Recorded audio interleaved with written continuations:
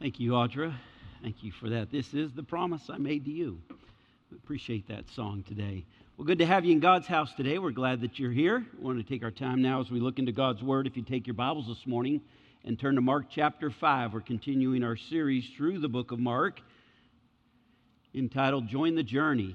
What does it mean to be a true disciple of Jesus Christ? And that's what Mark lays out through his book, with the unexpected turns and things that the disciples will experience. Ultimately, Jesus is calling us to join the journey with all of the things that we face in our life as well. So we're going to read Mark chapter 5, verses 1 to 20. I've worn my festive trunk or treat tie today. I don't want to call it a Halloween tie. That sounds, terrible, doesn't it? But, this is always a favorite time of year for me. I was born in the month of October, so I love anything that happens in October. But just a special time to celebrate tonight. We always try to give an alternative in our community to folks about celebrating a different aspect of this fall festival or fall season. And so it's a wonderful time, and I love the opportunity to do that. Let's stand together now. We're going to read Mark chapter 5, verses 1 to 20. And even though it is a Halloween season, it's ironic I'm going to be doing a sermon on a demon today, but that is just strange to me, but I hope it'll be helpful to you, because it's really not about the demon. It's about our Lord and Savior, Jesus Christ. And so we exalt him this morning. Follow along now as I read in chapter 5, verse 1. And they came over unto the other side of the sea, into the country of the Gadarenes. And when he was come out of the ship, immediately there met him out of the tombs a man with an unclean spirit, who had his dwelling among the tombs, and no man could bind him, no, not with chains, because that had been often bound, he that had often been bound with fetters and chains, and the chains had been plucked asunder by him, and the fetters broken in pieces, neither could any man tame him. And always night and day he was in the mountains and in the tombs, crying and cutting himself with stones. But when he saw Jesus afar off, he ran and worshipped him, and cried with a loud voice, and said, What have I to do with thee, Jesus, thou Son of the Most High God? I adjure thee by God that thou torment me not. For he said unto him, Come out of the man, thou unclean spirit. And he asked him, What is thy name? And he answered, saying, My name is Legion, for we are many. And he besought him much that he would not send them away out of the country.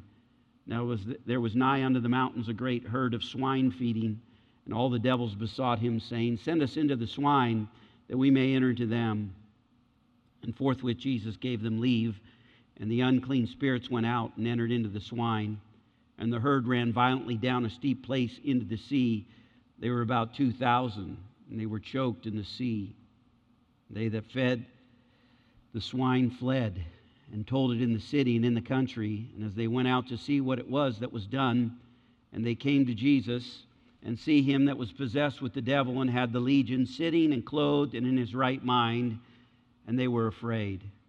And they told how it befell to him that was possessed with the devil, and also concerning the swine.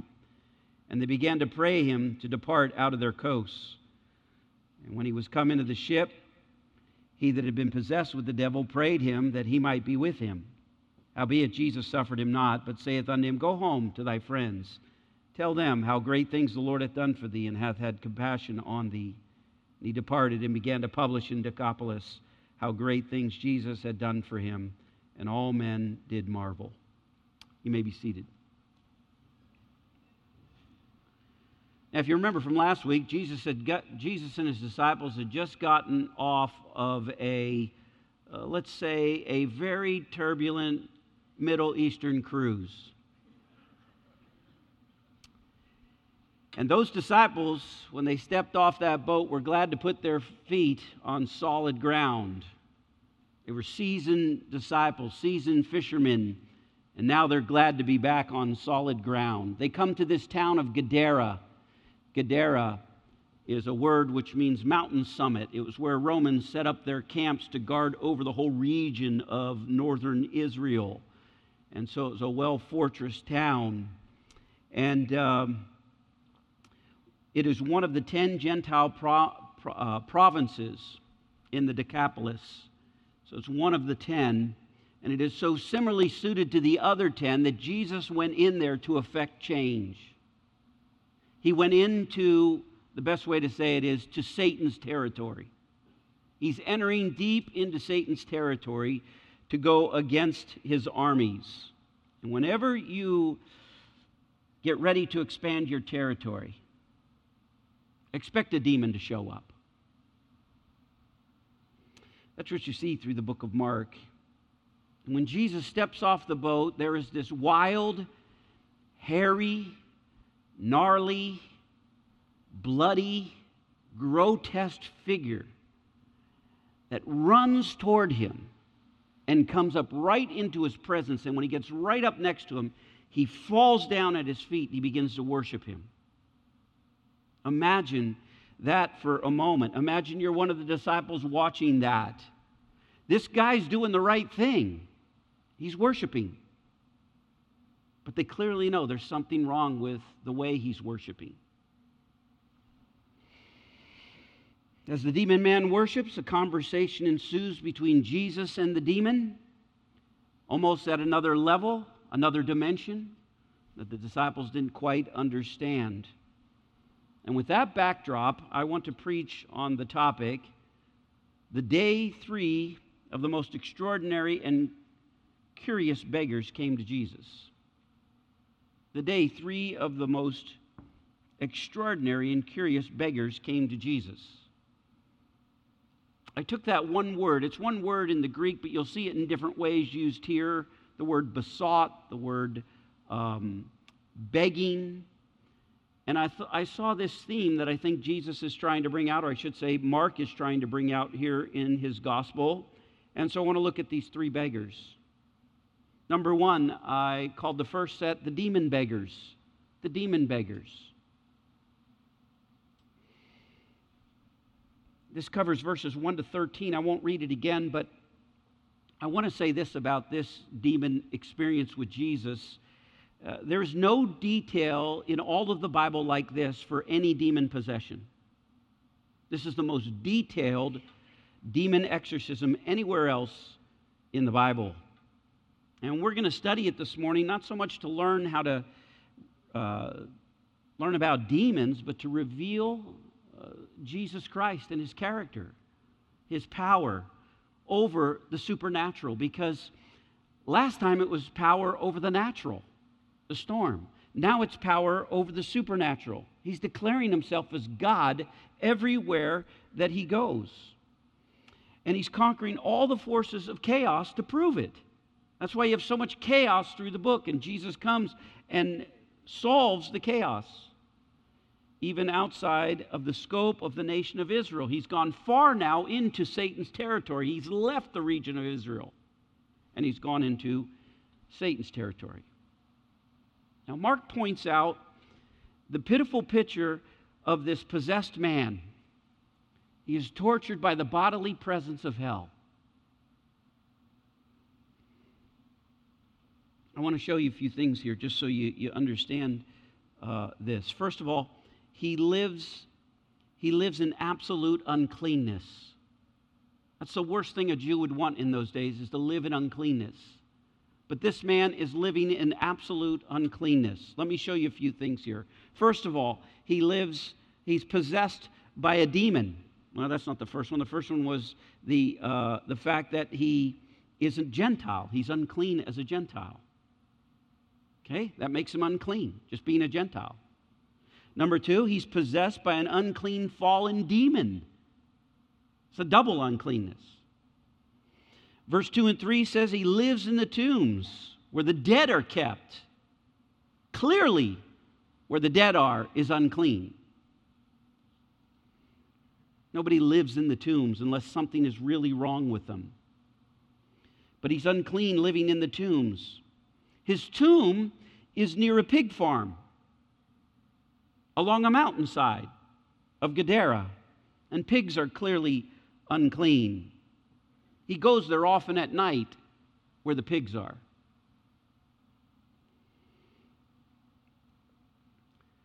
This man's in a pitiful state. I was thinking about this all week. The only person in the Bible who rivals this uncleanness and mess of a life, I can't think of anyone except one person comes close. I wonder if you could think of who that is right now. Who comes the closest to a man like this in all of the Bible? No one rivals his uncleanness, but someone comes close. And the only one I could think of was Job. Job comes the closest to this man of rivaling his uncleanness and his misery. His misery. There's no man in the Bible that has this misery except Job. But Job's not even touching his condition. I just thought that was worth noting. So not only does he live in an absolute uncleanness, but he demonstrates a bestial nature. A bestial nature. Verse 4 says, he had often been bound with fetters and chains, and the chains had been plucked asunder by him, and the fetters broken in pieces. Neither could any man tame him. They used to be able to chain him up. They used to be able to keep this man under control and his wild nature, but not anymore. The demonic influence over his life grew. Maybe as more and more demons possessed him, he became supernatural in strength. I mean, who can take iron and rip it apart at a human strength? It's impossible. But these demons had superhuman strength and were able to rip apart the chains off of his body.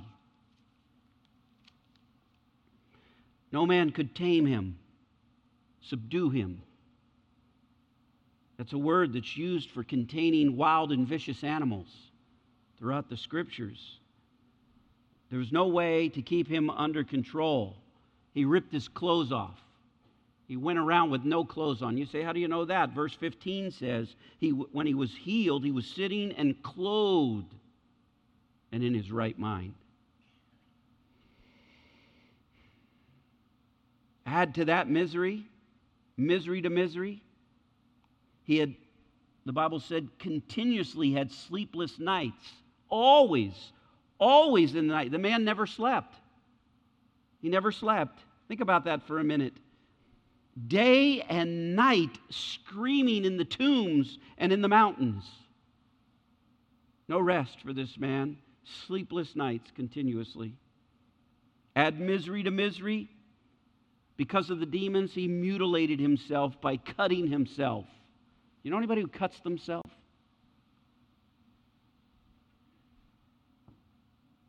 People do that today.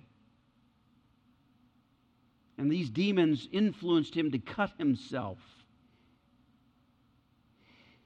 So just in summary, the demons took away his self-control. They took away his family. They took away his dignity.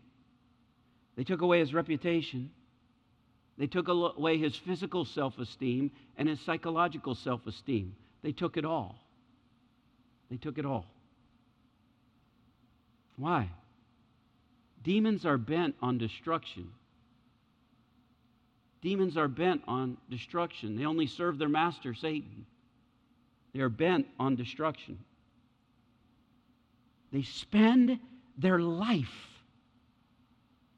seeking, like their master, to steal, kill, and destroy.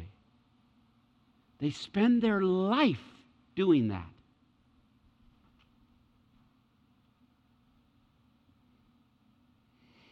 They enjoy abusing you and abusing or getting you to abuse yourself. You may not be in such a serious situation because most of the demons, as I said, like to stay undercover. They don't like to reveal themselves. That's why they don't reveal themselves to us today. They're much more hidden. But in Jesus' day, they could not keep themselves from being revealed. That's why you see more of this in Jesus' day than any other time in the Bible outside of the book of Revelation. They love for you to abuse yourself. You say, well, I don't abuse myself. Well, did you ever listen to some of the things you say about yourself sometimes? I've heard all kinds of comments like this. I'll never be loved. I'll never be nothing. I came from nothing. I'll never be happy. I'll never be blessed. I'll never be free. I'll never get myself together. That's insanity. That's insanity. Stop the insanity. Why? Look at verse 6. But when he saw Jesus afar off, he ran and worshiped him. Okay, you're going to see here the only answer to people who do this to themselves, the only answer to people who have lost their family, who have lost self-control, who have lost their dignity, who have lost their reputation, who have lost their physical self-esteem, who have lost their psychological self-esteem. Their only answer is Jesus. It's Jesus. And one day, this miserable wretch saw a man coming who he knew was Jesus, and he runs to him. And as soon as he runs to him and falls down and begins to worship him, the lead demon inside of him, takes over the conversation. Verse 7, he cried with a loud voice and said, "What have I to do with you, Jesus, Son of the Most High God? I adjure you by God that you torment me not." Now let's just tear down a few things here from that passage. First of all, I adjure thee. That's a court term. That's a court term used in a plea for judgment to the judge. I adjure you. A court term of pleading for judgment, for mercy. It's a begging. It's a form of begging in the courtroom. Look at it again in verse 10 in a different way. And he besought him. That's the word. He begged him. He begged him. That's a King James word. He begged him much that he would not send them away out of the country. Verse 12, and all the devils inside of him besought him, begged him, saying, "Send us into the swine that we may enter him." Here these demons are begging Jesus. They're begging him. Startling, when they beg Jesus, they invoke one of the highest names for God. That's amazing to me. We know who you are. The Son of the Most High God. Now think about that for a minute. To his point, to Mark's point in the gospel, only demons to this point in the scriptures of the book of Mark have recognized Jesus as the Son of God. Only demons have recognized Jesus was God. Demons are more ready to accept the person and work of Christ than his own disciples. Master, don't you care? Teacher, rabbi, Son of God, I don't know. The disciples aren't even ready to call him the Son of God. But I'm telling you, every time he comes to a demon, you're the Son of God. You're the Son of God. It's an amazing, amazing thing to reflect on.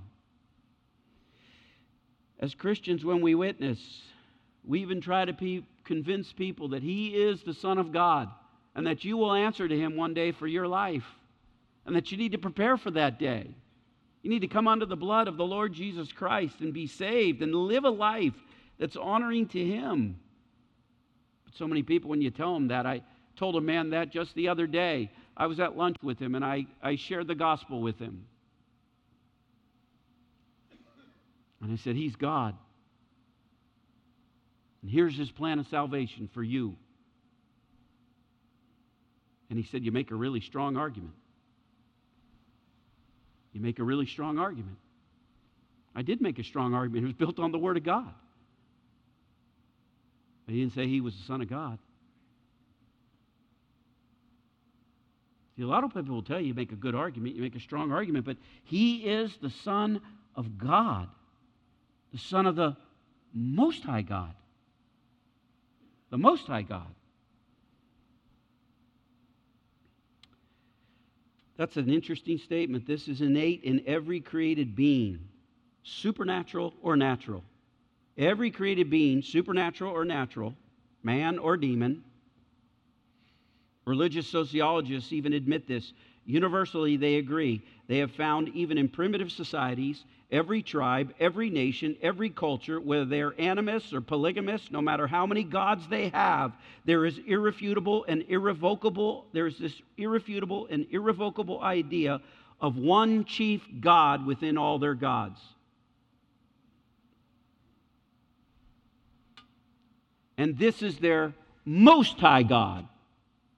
Now, we know him to be Jesus, and the Father and the Holy Spirit. We know that from the Word of God. Otherwise, we'd never know that. But isn't it interesting? Every culture has a high God. They may have thousands of God, but they always got one that's the chief.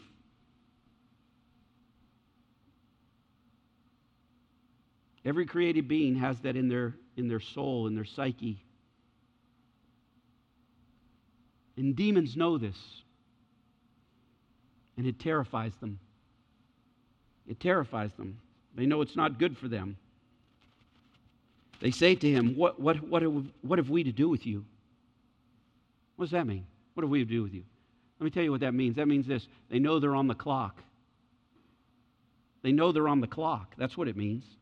They know and have a mortal fear of Jesus Christ and the final judgment to come.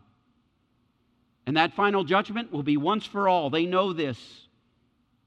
And then their torturing of people will be over forever. They know that.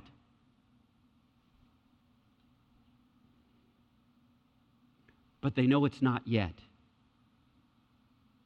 They know it's not yet. And this is their argument. Because they adjure God the Father, to witness this very moment with Jesus. The demons, as does Jesus, knew all things of the judgment were in the Father's hand. And the Father had appointed a time, and the demons are reminding Jesus, what do you have to do with us so early? Our time has not come yet. It's not here yet. And by the authority of God, who we've adjured, your dad says so. Don't torment us. We have nothing to do with each other yet.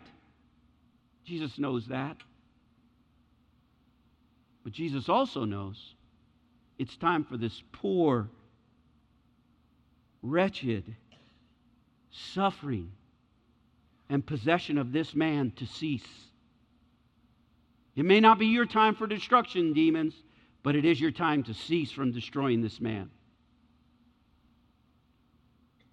So the demons, which is absolutely amazing, this is even in the Bible, begin to negotiate with him.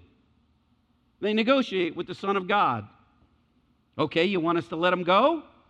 You want us to come out? We have an offer. Jesus demonstrates his authority over him by first saying, what is your name? That's the way they demonstrate authority in the first century, to know a person's name. The demon answers in submission to the authority of Christ, we are legion. Now, legion is a Roman term. It is a word which represents an army, a Roman army up to 6,000 men. It doesn't have to be 6,000, but it can be up to that many for a legion. We are legion. Say, what does that mean? There's 6,000 demons? I don't know if that means it's exactly 6,000 demons. I do know that when the pigs ran down into the water and the demons possessed them and they violently went and drowned themselves, it said there were 2,000 of them. So I would say there was anywhere from 2,000 to 6,000 demons in this man.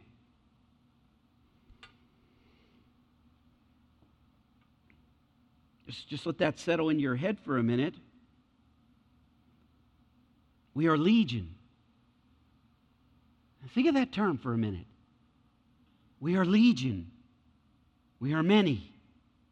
We are many. What does it mean? We're regimented. We're united in force. At our behest of Satan, we are to uproot and destroy whatever our orders are. We are trained. We are skilled. We are organized. We are demonic soldiers marching in order. That's interesting about Satan. Satan will try to mark and infect this church with a spirit of disorganization. But I will promise you this, Satan is never disorganized. He is always highly organized. And the demons do his bidding. These demons have a strategy. It's a strategy given to them by Satan. Even though there they are groveling at the knees of Jesus in supposed worship under the authority of Christ. They say, we don't want to leave this territory. We beg you, don't make us leave this territory. Let us go into the pigs and escape. They're going to go into the pigs. They like to possess a living creature, go into the pigs, drown the pigs, and then go off to some other area to possess another body. Their strategy is over the territory. Again, that's the point of the book of Mark. Jesus is invading Satan's territory, and they want to stay in this territory. See, it may not be you ultimately Satan's after, but he does want your territory. He does want your territory. He wants the people you influence. He wants the people you touch, the people you bless. He wants the people you deliver through the power of God. He's hoping you don't ever find the purposes of God for your life.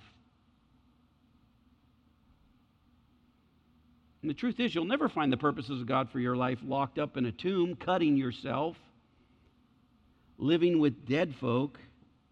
There's got to be something in your spirit that says, I'm coming out of this. I don't want to live in this cave. I want to get to Jesus. I want to give my life to Him. I want to live for Him. I want to get out of my way. I'm going to get to Jesus. Did you see the beauty of that? Jesus gives permission to go into the pigs and drowns the 2,000 pigs. That's what the Bible says. Now, this isn't in the Bible, but can you imagine who all showed up at this? I'm taking a guess. The animal rights activists. PETA. Animal cruelty. They have big old signs. Animal cruelty killed 2,000 pigs. Jesus killed 2,000 pigs.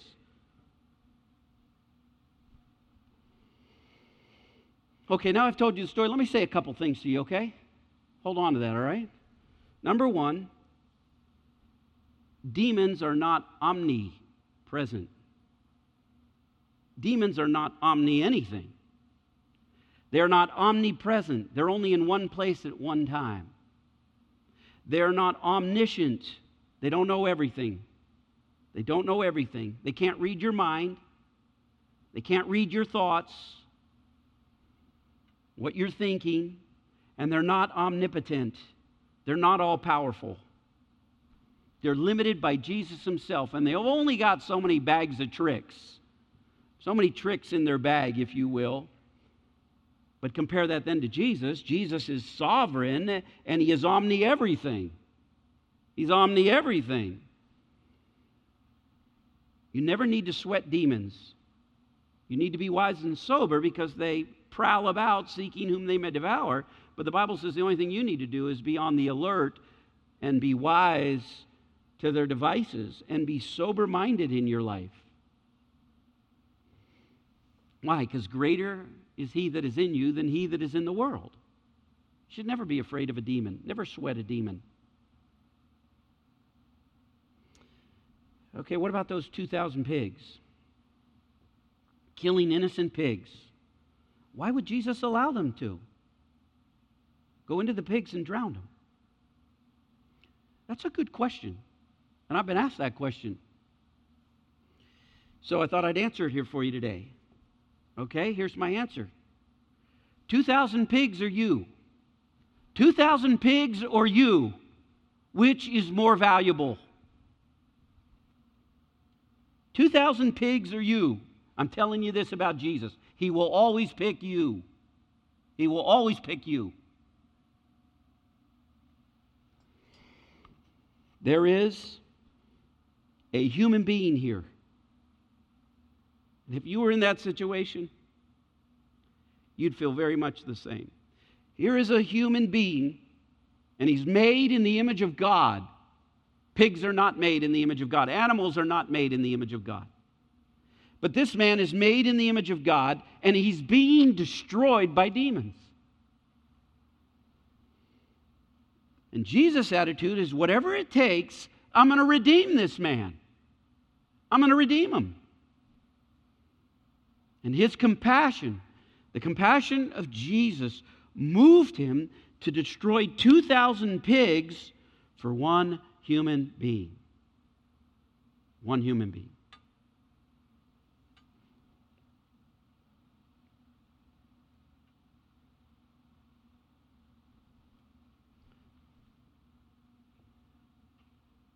That's wonderful to know.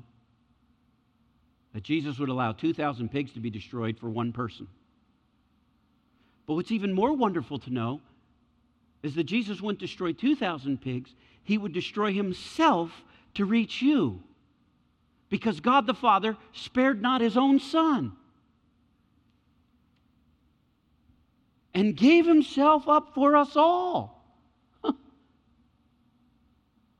didn't just kill 2,000 pigs. He also took his own life. Nobody took his life. He said, I take my life. No man takes my life. I lay it down by myself. He took his life for us and became a sacrifice for our sin. It's a beautiful thought to think that Jesus even destroyed himself for us. And if we would confess with our mouth the Lord Jesus and believe in our heart that God hath raised him from the dead, thou shalt be saved. If we put our faith and trust in Jesus and say, Jesus, you're my only hope. It's not my good works. It's not what I'm trying to do. It's not I've done a lot of good things. I'm trusting in the mercy and the grace of God who died in my place for my sin that was put upon him on the cross. It was beautiful. Okay, let's go on. That was the first beggar, the demon beggars. Number 2, the city beggars. The city beggars. I spent a lot of time on that point, number 1. But that lays the groundwork for 2 and 3, so they won't be as long. The city beggars. Verse 14 says, and they that fed the swine, that would be the workers, fled. And they told it in the city and in the country. They went all over the country. And they went out to see what it was that was done. And they come to Jesus and see him that was possessed with the devil and had the legion sitting and clothed and in his right mind, and they were afraid. You ought to underline that in your Bible. Why would you be afraid? The man is now acting in his right mind, but they were afraid. And I'm going to need some water. They're fearful, I'm thirsty. All right.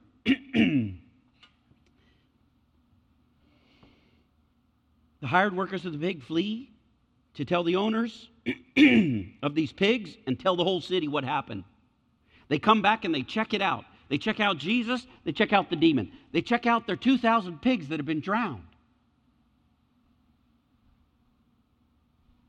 They look and they see the demon sitting and clothed in his right mind. Now, we don't know all of the reason they were afraid, but I do happen to wonder. I wonder what it was like for them to lose 2,000 pigs in their income. Because those Roman soldiers in that region sure like their pork. And now that pork is gone, unusable. So these owners have lost their income. They look at the demon, they see the demon's gone, the demoniac, they see the demons are gone, and the man is changed. And they are fearful. Now put it together, okay? Because of fear, the demons begged Jesus to go into the pigs. Because of fear, the city begs Jesus to go away. Okay, this is the theme of Mark 5. The city begs Jesus to go away.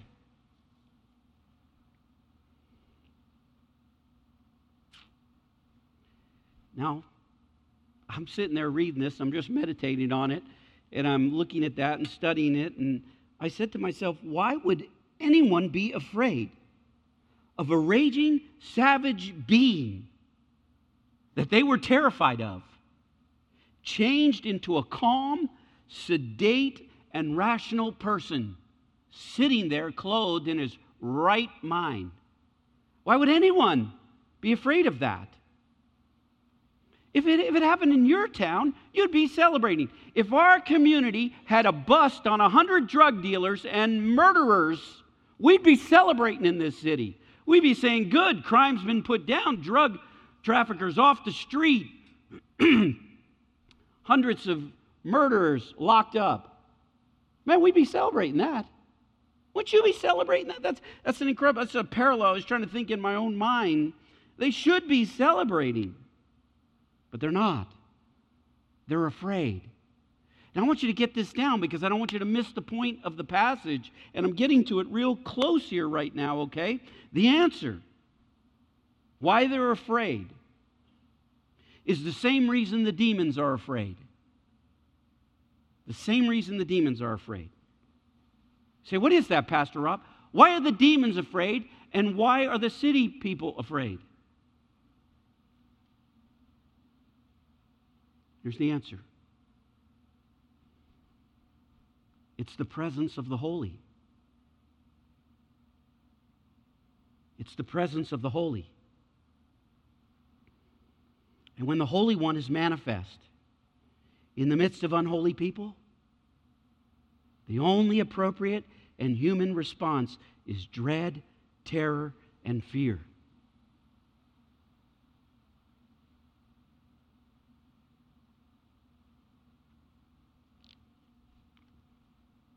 Remember when Peter had the great catch of fish? In Luke chapter 5, he ran to Jesus, he fell down before him, and the Bible said, he said to Jesus, "Depart from me, I am a sinful man." See, the presence of holy. When Peter became aware that he was in the presence of holy and he knew how unholy he was, he fell down at his feet and said, "Get away from me, Jesus, I'm a sinful man."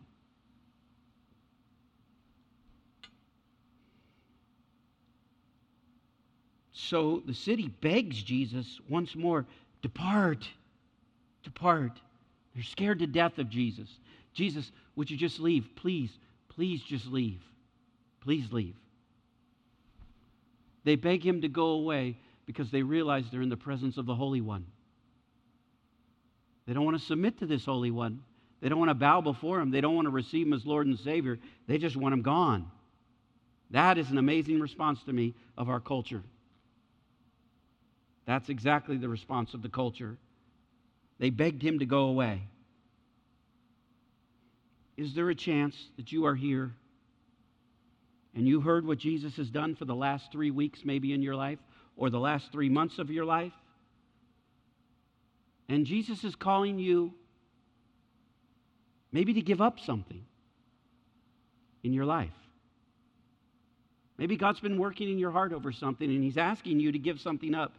But in your heart, you're saying, "Jesus, please, just go away. Go away." You're rattling my cage. You're making me feel very uncomfortable. Would you just go away? Please, Jesus, just go away. Maybe you're in a relationship that does not honor him. And he's telling you, break it off. Break it off. And in your heart, you're saying, "Jesus, please, please, just go away."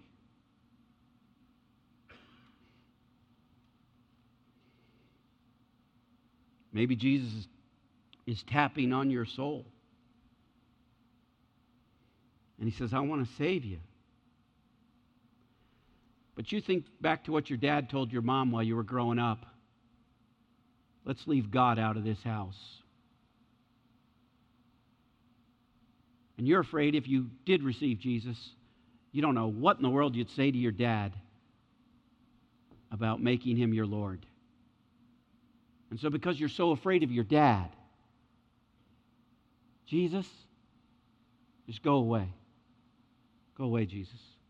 It's not right now. Right now is not a good time."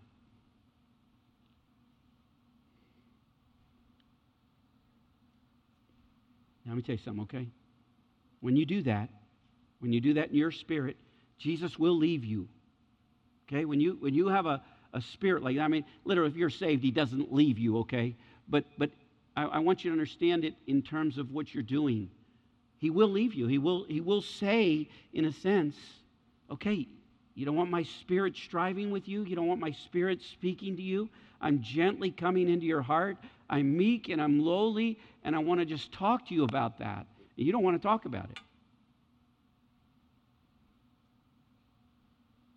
The only scary part to that is, as far as I know with this city, he got on a boat when they requested him to leave, and Mark records that he never came back again. Get out of the city. Okay. Gets on the boat, he leaves, and there's never a record anywhere in the Bible that he went to Gadara again. That's a scary thought. Basically said, "My work's done here. My work's done here. Let's go." The city beggars got what they wanted. The demons got what they wanted. Let's go on. Number 3, and I'll close this up here. The healed demoniac beggar. The healed demoniac beggar. Should just say the healed man beggar, but I'll go with the healed demoniac beggar. Verse 18, and when he was come into the ship, he that had been possessed with the devil prayed, begged him. There's the word beg again, okay? That's just a King James word for prayed. He didn't pray right there, okay? He begged him that he might be with him. What a beautiful line. By the way, when he called his disciples, just write this down, meditate on another time. He chose his disciples to be with him. And that's what this demoniac, this healed demoniac said, I want to be with you, Jesus. I want to go with you. Jesus said, howbeit, Jesus suffered him not, but saith unto him, go home to your friends and tell them how great things the Lord hath done for you, and hath compassion on you. And he departed and began to publish in Decapolis how great things Jesus had done for him, and all men did marvel.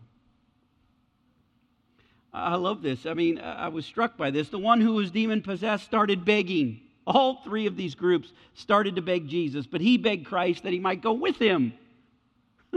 The other said, get out of here. The other said, let us go in the pigs and get away from you, Jesus. But this man, who is now restored to Jesus Christ, says, I want to go with you. Wherever you lead, I'll go. Wherever you lead, I'll go. That's where I want to be, Jesus. I want to be with you. Oh, please, please let me go with you. But where Jesus gave permission to the demons to go into the pigs, and he gave permission to the city beggars to ask him to leave, and he left, to this restored follower of Christ, he said no. Don't you get discouraged when Jesus tells you no. Don't you get discouraged over that.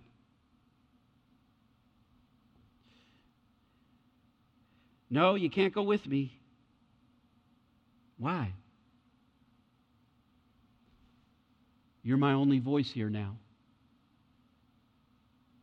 You're my only voice. I went through a storm to get you.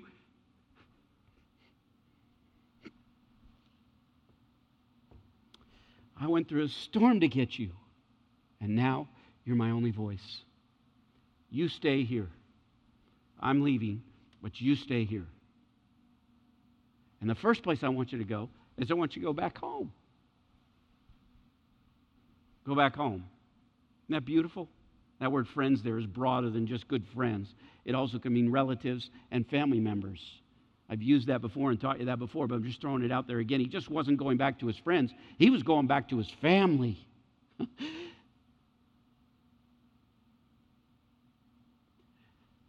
Because Jesus restores families. He restores families.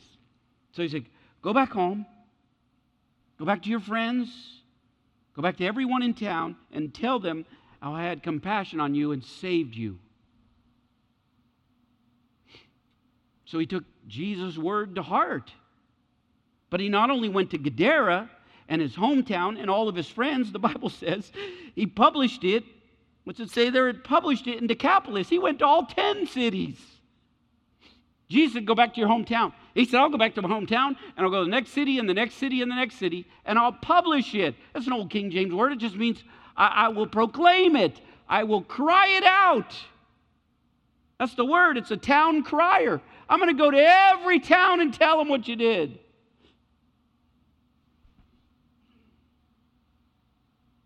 Before he was crying in pain. Now he's crying in joy.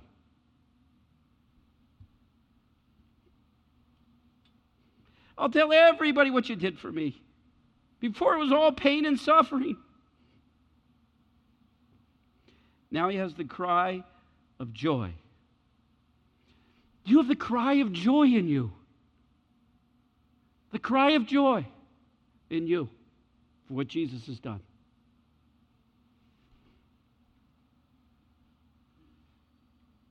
Who are you telling with a cry of joy? The mighty power of God.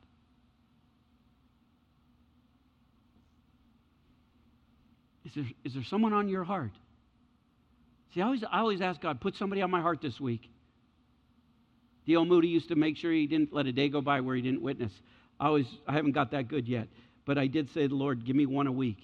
Give me one a week that I could share my faith with. Clearly, the gospel. Not just, oh, God's good. No, Jesus died for you. He died on a cross for your sin. That's the kind of thing I'm talking about here. The mighty power of God that you would share, that you would have cries of joy. Your heart would be ready to proclaim a cry of joy to someone. That's a beautiful thing, and that happens. Nobody has to convince you of that. It's just in you. It's just in you. So let's do that. Let's be this kind of beggar. Let's be this kind of beggar. Don't be the kind that says, Jesus, please leave. Don't deal with my heart over that anymore. Be the kind that cries with the cry of joy. Let's pray. Father, I thank you for your word. I thank you for its truth. I pray you'd speak to hearts here today. Someone here that's not saved, doesn't know you as Lord. Never fallen on their knees like this demoniac. So Lord, I want to go with you. I want to go with you. No, I put you here. You be my voice. Tell them what I've done. Tell them I've had compassion on you. Tell them I saved you. Oh, you know I will, Lord.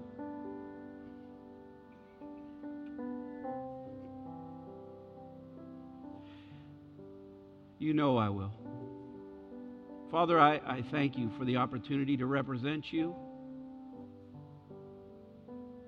to offer the power of the Lord Jesus Christ that can restore dignity, restore families,